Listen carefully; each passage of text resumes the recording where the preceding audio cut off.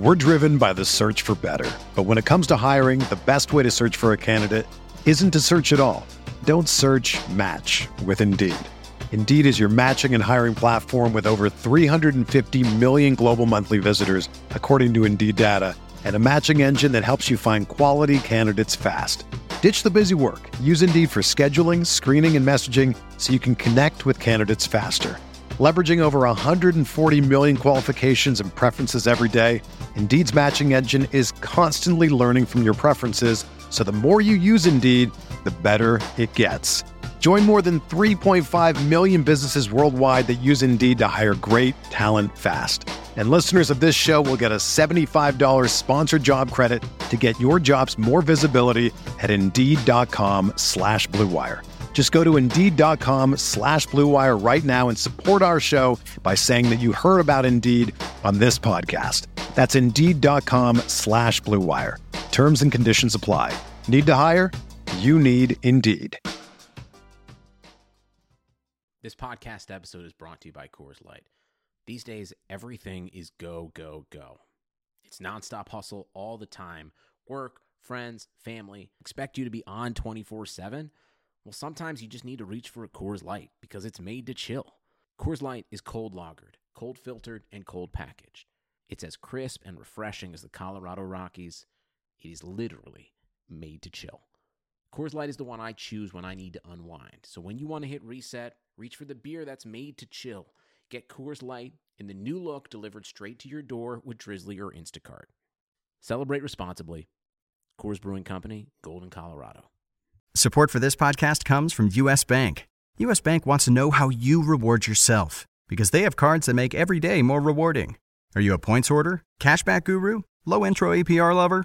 With U.S. Bank, it's up to you because they have the cards to fit your lifestyle. So earn more whether you're shopping at a gas station or grocery store, even while planning a staycation. Learn more at usbank.com/creditcard. U.S. Bank credit cards are issued by U.S. Bank National Association ND. Some restrictions may apply. Member FDIC.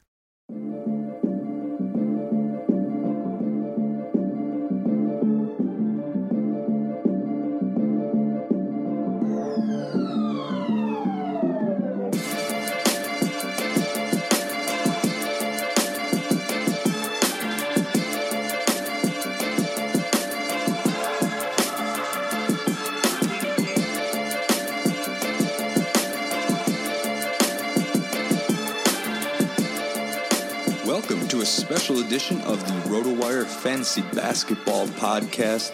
I'm Jake Latarski, the college basketball editor here at RotoWire.com. So you're not going to hear Nick or Alex or Shannon or some of those regular guys here, but I'm going to take things over today for a special edition. We're talking college basketball brackets, teams we like, and strategy. And to help me out with that, we have a few special guests from our friends here at TeamRankings.com. Very useful website for stats, but additional high-level analysis here. So joining me today is Tom Federico and David Hess. We'll do quick introductions here. I'll start out with Tom here. Can you tell me a little bit about yourself, the site, what you do there, and simply put, there's a lot of bracket advice out there. So what makes you guys a little more unique, different, or better than the competition?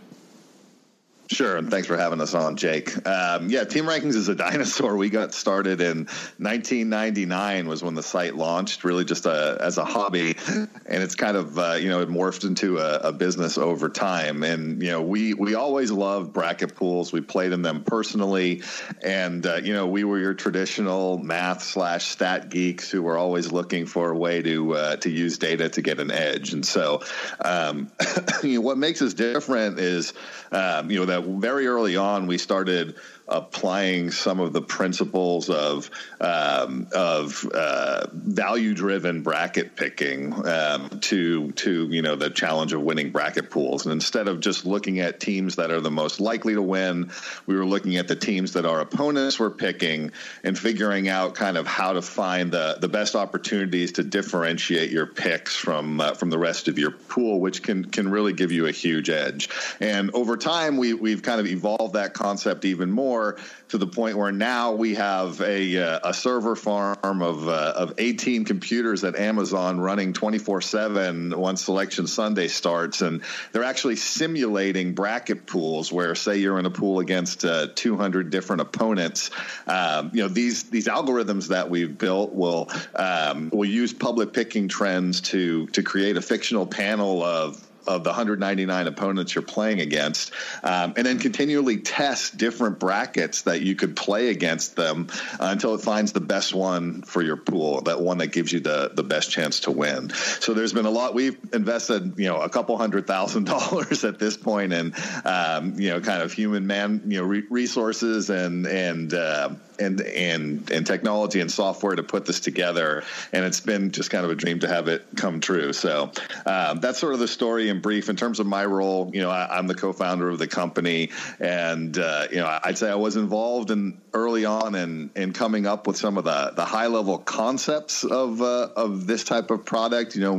Figuring out that yes, it could be a business, that there are lots of people who do play these pools just like fantasy, right? And there's usually something on the line, and they're looking for an edge, and a lot of people would be willing to pay.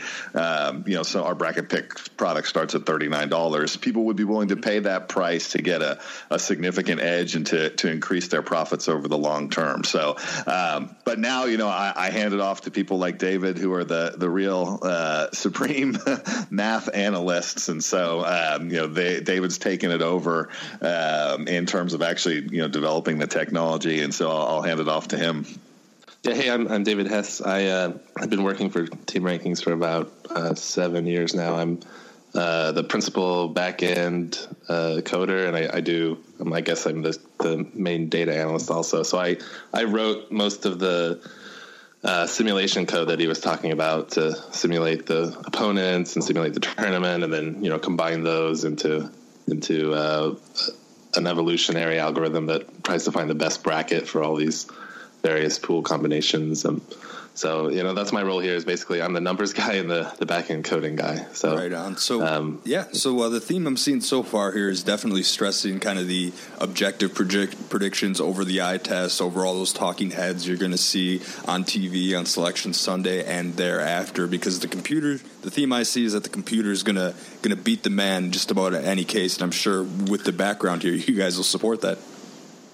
Yeah, I mean, it's different than fantasy, I'd say, where, obviously fantasy is all about players, right? And especially when you're looking at the NBA, it's 32 teams or did I even get that right? In that order of teams.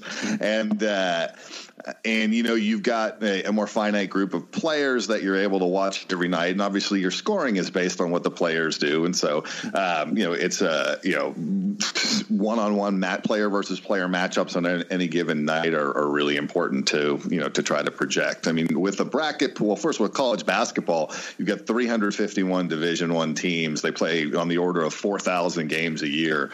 It's just impossible to watch all those games or anywhere near all those games and feel like, you've got the bracket's not even announced until, Selection Sunday, and you've got a couple days to turn around your picks, right? So, some of those teams in there, just no one's going to have watched, all the games for all the teams that are in the tournament, and it's all team level data. So the individual player matchups, they still matter. It's not like they're insignificant, but it's certainly the case that they're likely a lot less important, and you can take a more high level approach to kind of even if they're important brackets. Yeah, even if they're important, when you're projecting later round games, you just can't do the team level analysis for every game. If you're looking at a potential deep run by some team, that they have 20 possible opponents in this later game, you can't go through and analyze all the player matchups for every single possible matchup in the tournament that you care about. So it's definitely mainly team based here, that's for sure. But I mean, it's not like we ignore player analysis. Auburn's a good example. They have Anthony McLemore is out, right? He had surgery. He's not going to be in the tournament. So we don't just take the raw team rating over the course of the season. We look at how they played the last few games without him and adjust their opponent strength and game location and kind of get a new rating for them that's based on their more recent body of work. That brings up an interesting point, because here at RotoWire, I do a lot of the injury stuff, focusing on individual players, though we include team bracket content as well, of course. You mentioned McLemore from Auburn, but Kentucky is probably going to be without Jared Vanderbilt for the first weekend. With Kansas, you can say Udoka Azubuike is questionable. Miami hasn't been the same without Bruce Brown. You can say Clemson hasn't been the same without Dante Grantham. Some of the other mathematics-based sites don't necessarily take injuries into account, but that's something you guys are looking out for, right? Oh, yeah, for sure. Like when the bracket, basically Friday, Saturday, Sunday, most of what I'm doing, aside from some technical stuff to set up, the back end stuff on our site, is looking at team game logs, basically, and checking out how they've done with and without certain players, and refining our ratings so that we feel like we have the best possible rating for each team to plug into our simulations. We look at the other ratings. We look at KenPom, we look at BPI, and we take those into account, and we see if there are outliers. We really dig in deeper to those teams and figure out if we think that they're right or we're right, or we should use an average, and dig in and see maybe they're, maybe like you said, they're overrating Kansas because Azubuike might be injured or whatever.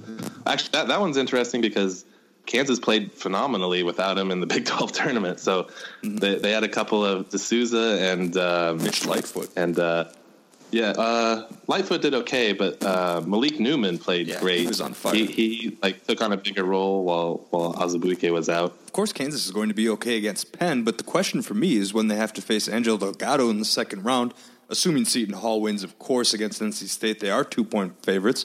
But without their 7-footer, they might have a very tough time defending against Delgado, though it does look like Azubuike would be back for that game. But you get away with saying, of course, there, Jake. That's arguably the most likely 16 versus 1 upset we've seen in a long time.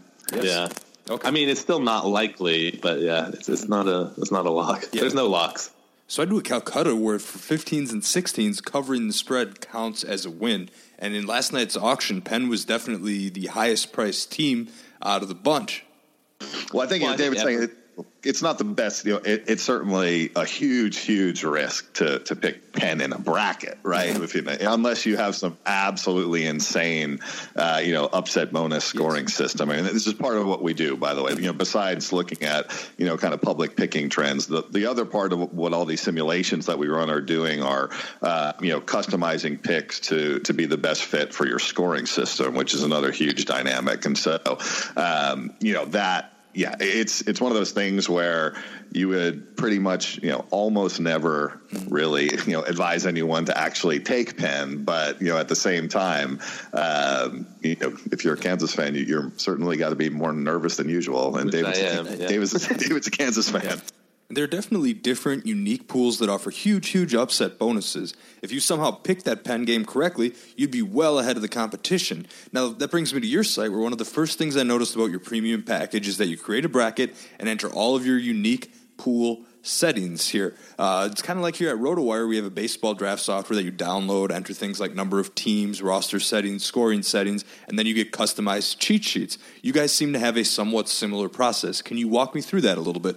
Yeah, I mean, I can do it high level, and David can add some details. But I think the analogs to kind of fantasy tools are very, very similar, right? So we walk you through a flow where we ask about the key strategy dynamics that we're going to be optimizing picks for, and pool size is a big one, and scoring size is the other big one. There are also things like payout structure that you can also look at, right? Where if your pool has a very flat payout structure that pays the top 20 versus just winner take all, then you might have a different approach to that pool and your picks and how much risk you want to take, if your goal is to win it all or maybe just kind of win something. So those are the dynamics. They're slightly different from product to product. We also cover football pools, where we ask about those dynamics, and David can provide some more details. Real quick, is there like a cutoff, as in like a number of entrants where things really start to change?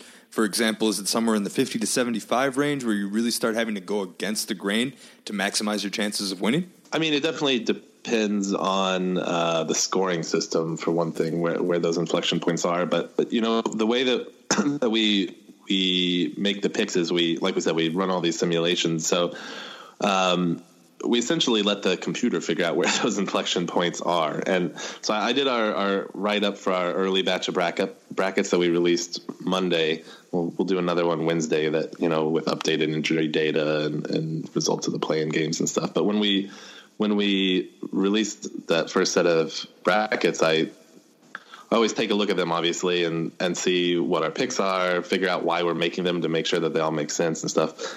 And it seemed like the inflection point this year for making some riskier, more against the grain Final Four picks was around 150 people in your pool, just based on the unique dynamics of this year. It's different every year, just because the public pick data changes. Sometimes the best champion pick is underrated severely, and you just pick them in every size pool and it doesn't even matter. Sometimes, it's the public is doing a pretty good job of mimicking the true odds, and it's tough to find value. This year is a little bit more like that. It's tough to find a great value champion pick there, but so our brackets are more focused on great value picks in several great value picks in the earlier rounds, like Final Four and Elite Eight picks this year, than they are on a undervalued champion pick for most of our larger brackets. But yeah, the inflection point seemed to be around 150 or so is when we start seeing some more risky Final Four picks in the standard scoring system, which is what about half of our customers use. All right, so the standard scoring system you just alluded to there is 1 point for a first-round win, and then it continues to double 1, 2, 4, 8, 16, and 32 for the champion. So that's the most common one that people use in the typical office pool, and definitely an interesting inflection point around 150. So if I go back here and I refer to, quote, the BPI rule, where in 8 of the last 10 years, a top 3 BPI team has won a title. This year, that would be Virginia, Villanova, and Duke. So what you're saying here is that right at about around 150 entrants in a standard scoring system, it's time to start looking elsewhere for a champion? To be honest, our champion picks, even in large pools, are some of those top teams, and the value angles that these simulated brackets are, or the brackets that emerge from these simulations are taking, are more Final Four, Elite Eight. One example is, so Purdue this year looks like the most undervalued champion pick. We have them around 6% to win, and the public's picking them around 3%. So they're twice as likely to win as the public has. And so we expected Purdue to be our champion pick in some of these large brackets. But then when I looked at them, we had Villanova over Cincinnati in a lot of them. And I thought that was a little strange, but I looked into why that might be the case. And I realized that, so when you pick a undervalued champion, it forces you to go pretty conservative on the other side of the bracket. And you don't want to pick this undervalued champion and then also pick a crazy team in the final against them and have the favorite make the final, and then you lose because you got too crazy on the other side, right? You need to limit the amount of risk that you take on over the whole bracket. So if you pick Purdue to win, you kind of need to pick Virginia to lose to them, because otherwise you're taking on too much risk. But it turns out, based on just the unique dynamics of this year's public pick data, that a lot of people are picking Virginia specifically to lose in the final game, and not. I mean, they're also popular as a tournament champion pick, but they're even more overvalued as a pick to lose in the final game. So when you pick Purdue as champion, you end up having to pick this really overvalued team to face them in the final, and it eliminates a lot of the value on picking Purdue to win. So our simulations, actually, a lot of them had Villanova as the champion because they're actually slightly undervalued, not as much as Purdue, but they're still a good value pick. And then you pair them with Cincinnati in the final, who's a very undervalued finalist, and that ended up having a better risk reward profile than going with just the underrated champion. So that's something that we would never come up with on our own if we were just looking at it and trying to figure this out. And it really takes the computer simulations to run these thousands or millions of simulations against a diverse variety of opponent sets to find what actually wins in the most simulations. Yeah, I like that. And then not to mention, just to follow that out, I mean, then you make one tweak to the scoring system, and it's kind of like, throw all that out the window, right? It's seed-based scoring, completely different. You're probably going to go with like a Duke. Purdue actually probably looks better in seed-based scoring. I don't recall off the top of my head who we had there, but we all often end up with a 2 or 3 champion, two or 3 seed as a champion in our best brackets for those seed-based ones. Yeah, Purdue is an interesting one. They're in your top 5 in things like KenPom, BPI, Sagarin, but they only have the 8th best betting odds, so the public might not be quite there with the math, and there's potential value there. And I definitely see what you mean with the other side of the bracket coming into play big time. Last year I picked North Carolina to win it all, but won 0 bracket pools. It's because they were my only Final Four team. So you definitely have to think about the other side and balance it out with the amount of risk that's involved in your champion pick. Yeah, we had a really good year last year because we had North Carolina over Gonzaga in most of our suggested brackets for standard scoring. And we got a lot of complaints in the beginning before the tournament started. Why are you just picking the favorites in the final? That looks like the right pick this year, guys. That got me wondering, do you see any recency bias in the general public trends? I mean, I've seen Gonzaga over Xavier in a ton of pools and even in a lot of Final Four title game situations. Do you think that bias comes into play at all? I haven't really looked at to try to figure out why the public is making specific picks. We just kind of use the numbers and don't look into it too much. But that is true that Gonzaga is they are fairly popular this year for a small conference team that's seated up there. So it probably is because they did so well last year. I mean, if they had lost early last year, they probably would be picked half as much, I imagine. Yeah, teams like Gonzaga, Villanova, a lot of times people wouldn't take to go very far. But now that they've won something, or at least been runner-up, it's starting to look a little more common. Full disclosure, I'm taking Duke over Gonzaga this year, but we'll get to some more specific picks here in the second part of the show. Unless you live under a rock, you're probably aware of a certain basketball tournament going on this month, NCAA March Madness. And that means it's time to lay the smackdown on your competition in your annual bracket contest. If you're serious about winning your NCAA bracket pool, you need to check out TeamRankings.com. Using cutting-edge analytics, Team Rankings has helped thousands of customers take first place in their March Madness bracket contests. So this year, stop agonizing over your picks and give yourself the best chance to win. Go to TeamRankings.com/RotoWire to learn more and for special discounts. Again, that's TeamRankings.com/RotoWire. All right, back to Tom and David here, who have been helping me run down the various strategies applied in different bracket pools using analytics from TeamRankings.com. We went through a lot of background processes in the first part of the show, so perhaps in the second half we can gear things towards more actionable applications of all of these analytics. Now, we don't want to give away the whole farm here, but looking at Cinderella's in specific, there seems to be a couple double-digit seeds that have a chance of moving on to the Sweet 16. How do your metrics identify the most popular upset picks? For example, I know Loyola Chicago is a popular one. Maybe that results in less value if they're not quite as highly rated as most people think. So I'll start with Tom and go to David, but how do you identify upsets and Cinderellas based on pool settings? Yeah, I mean, the sort of definition of the value that we look for, the simple metric to just kind of find undervalued teams is just to compare, their odds to make a specific round with the percentage of the public that's picking them to make that round. So, we have a tool. It's called the Data Grid.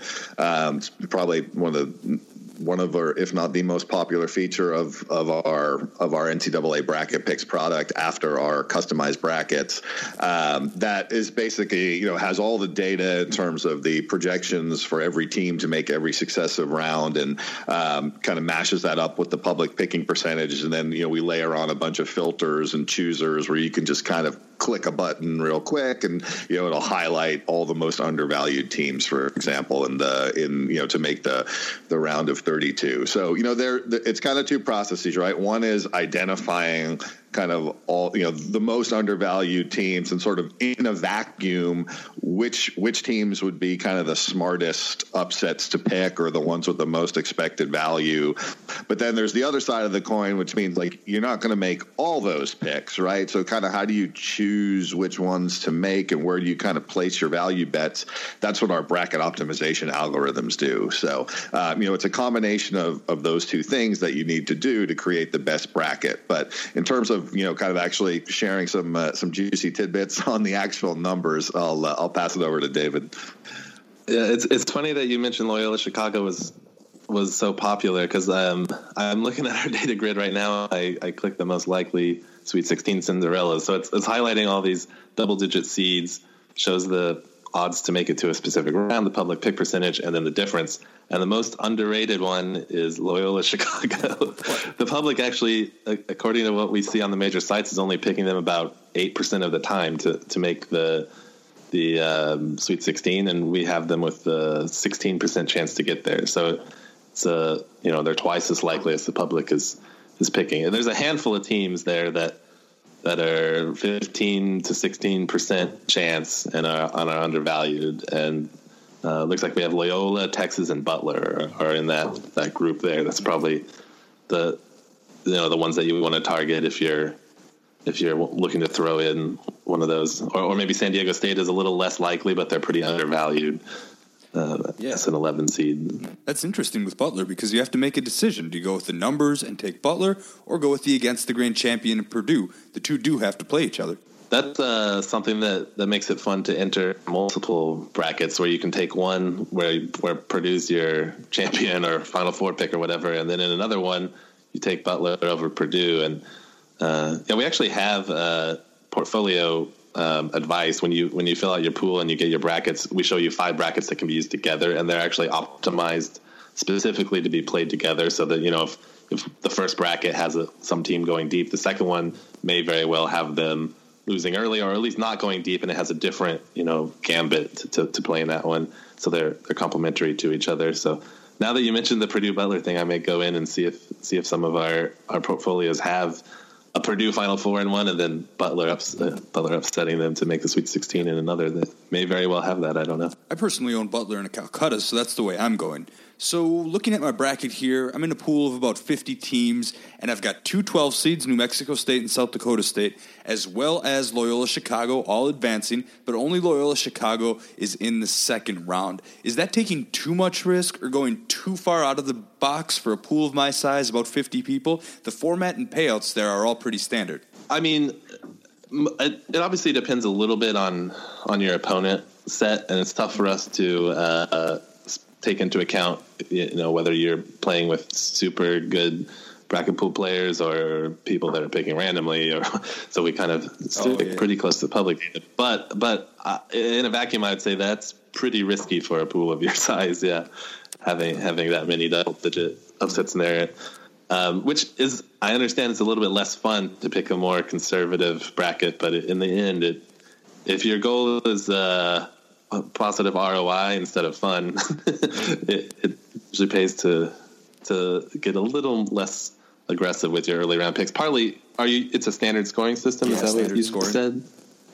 Yeah, part of it is because in those you kind of, an extra first round win is not very important, and it's kind of you make your big plays on your Sweet 16 or your Elite 8, Final Four, maybe a champion play, and if you get those right, then essentially you're ahead in the standings. Imagine you're in like a pick'em pool, and you've picked several games of high point value, and you're ahead, and then you have your low point value ones left. You kind of want to play defensive in those, and you want to pick the same stuff that everyone else is picking, because then they can't catch up to you. So that's kind of why you end up with a pretty conservative early round strategy a lot of times in these smaller pools, is that we expect you to be ahead. If your gambit, if your undervalued pick comes through, we expect you to be ahead, and we don't want you to lose the edge by playing risky in other parts of the bracket. Mm-hmm. Yep. Kind of like what happened to you last year, Jake. Yeah, exactly. Went too aggressive early, and while I was good at the end, it didn't pan out. So what you're saying here is I should save this bracket for larger field pools, sort of like a GPP if we're using DFS terminology? Yeah, I definitely see Loyola as a pick in a lot of our larger brackets this year. Mm-hmm. It's the great irony of kind of our product here, just sort of the people buying it and sort of I think with the hope or expectation that what they want to get out of it is these guys are going to help me figure out the 3 or 4 or 5 big first round upsets that nobody else knows about that are really going to happen this year. And the funny thing is most of our advice is, just essentially trying to use the numbers and the data to convince people that it's a silly strategy to, take that kind of approach and spend your time, trying to optimize the first round of the bracket when in the standard scoring system and small pools. It's very unlikely to be the difference between winning and losing. And, this along the lines of what David said, if the best strategy for a small pool is to take, basically concentrate your risk on one or two, somewhat less likely to make it, but really high value picks and in like the Elite Eight or the Final Four, then that's where your risk is. And you don't want to go any further than that. So your first round is going to look super chalky in those brackets like that. And that's not a bad thing.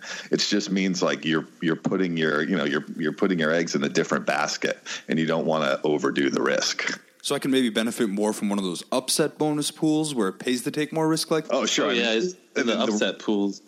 Go ahead, David. Yeah, in the upset pools, if the bonuses are set up in a way that really incentivizes upsets, the conservative strategy is essentially all upsets in the first round, except for the teams that you're picking to make deep runs, right? So it's the complete opposite. People look at those, they're like, this is way too crazy. Not all these upsets are going to happen. But then if you run the numbers, if it's a seed difference upset bonus and you're looking at the 11-6 matchups, then you get maybe 1 point for the win and then 5 for the seeds. You get 6 points for the 11 seed winning and 1 point for the 6 seed winning. So, even if only one 11 seed wins, you should be picking all 11 seeds in the first round, and you'll score better than if you pick all 6 seeds. So the scoring system completely changes the dynamic of what you see in the bracket. If it's got bonuses or any kind of crazy scoring, or even if it's just a flat scoring system that's like 1 point per game, including 1 point for the championship game, then you see more first round upsets because you can't just do this one pick in the deep rounds to rely on that to win you the pool. You got to find more value picks all over the bracket, and you have to make several smart picks wherever they fall in the bracket in order to win. So in a pool like that, you may very well see several double-digit seeds in the early rounds. All right, that's definitely a sound strategy, of course, and it sounds like you've built just the tools to help with that on teamrankings.com. But gentlemen, let's get down to brass tacks here and go ahead and pick some title winners regardless of pool size. As I mentioned earlier, I have Gonzaga getting to the title, but losing to Duke. Duke personally fits my criteria of course, the math liking them, having a great coach, one of the nation's best front courts, and championship experience in the backcourt in the form of Grayson Allen. That's my pick there without diving as deep into the math as you guys. But of course, in general, I'm curious to see if you two agree on your pick, both going with what your metrics say, or if there's a difference. I'll start with you, Tom. What does your title game look like? David's been the one that's been, basically going through all the numbers. So my typical strategy, another irony is that, we're so involved in kind of getting all the site up that I basically get on the site at 11 in the morning on Thursday and finally just see who the heck I'm going to pick in my bracket. So I literally haven't put 2 seconds. Luckily, I don't have to put 2 seconds of thought into it because the product does it for me. But I literally haven't looked at hardly any of the numbers yet. So David's the one to weigh in on that. Yeah, I've been looking at them for days. I'm dreaming about the numbers. Are you asking who I think is most likely to win, or who I'm picking in some like my personal bracket? Well, I guess I can ask both. What does the math say? What does your personal bracket say? The math.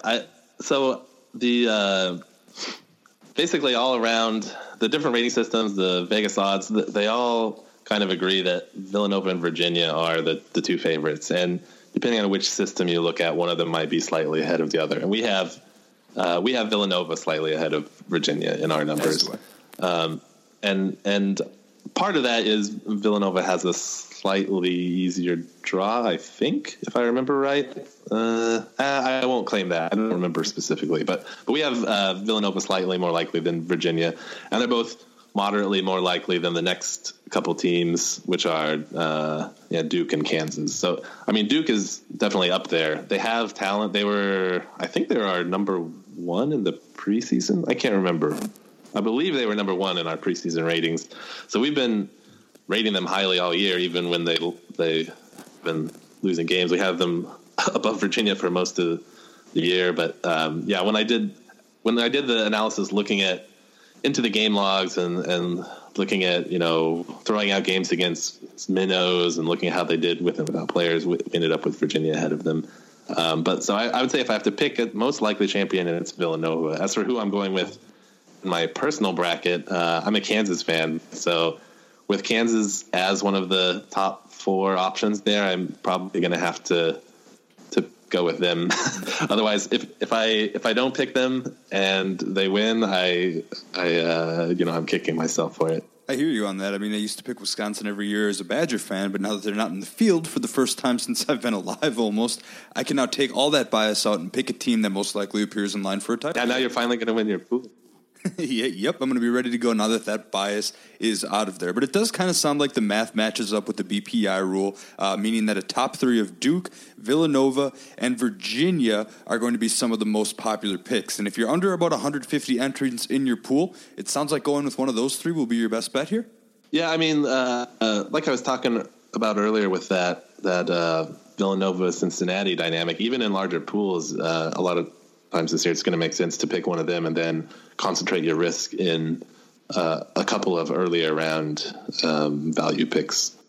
All right, well, there you have it. Those are our top picks for who's winning it all this year and some general tips for filling out those brackets. Of course, though, if you want to take things to the next level, it definitely pays to head on over to teamrankings.com. For the cost of just one of your pools, you'll get all the customized advice that you'll need, and you'll be able to enter your field size, scoring rules, all the information they're going to need to help you succeed and take home some cash. Let the computers do the work for you. Also, don't forget to check on rotowire.com for all the latest injury news that may affect how these numbers go, plus articles for fun and all your individual fantasy player news and needs. So, Tom, David, thanks so much for joining me today. I can't wait to dive further into teamrankings.com and take home some cash this year.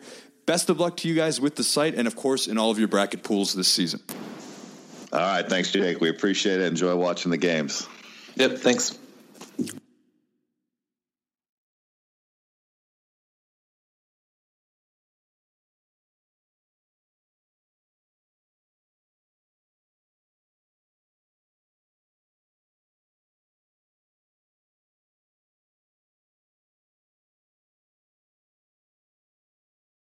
Whether you're a world-class athlete or a podcaster like me, we all understand the importance of mental and physical well-being and proper recovery for top-notch performance. That's why I'm excited that Unified Healing is sponsoring podcasts on the Blue Wire Network. Unified Healing is a new and super innovative global network of wellness centers powered by Energy Enhancement System, or EE System. If you haven't heard of the EE System yet, then you'll want to listen up. This technology promotes wellness, deep relaxation, purification, and rejuvenation. Wherever you are across the globe, access to a center is easy and affordable. Interested in experiencing the EE System technology for yourself? Go to unifiedhealing.com/bluewire to learn more and find a center near you. That's unified, UNIFYD, healing.com/bluewire. No material or testimonials on the Unified Healing website are intended to be viewed as medical advice or a substitute for professional medical advice, diagnosis, or treatment. Always seek the advice of your physician or other qualified healthcare provider with any questions you may have regarding a medical condition or treatment and before undertaking a new healthcare regimen, including EE System.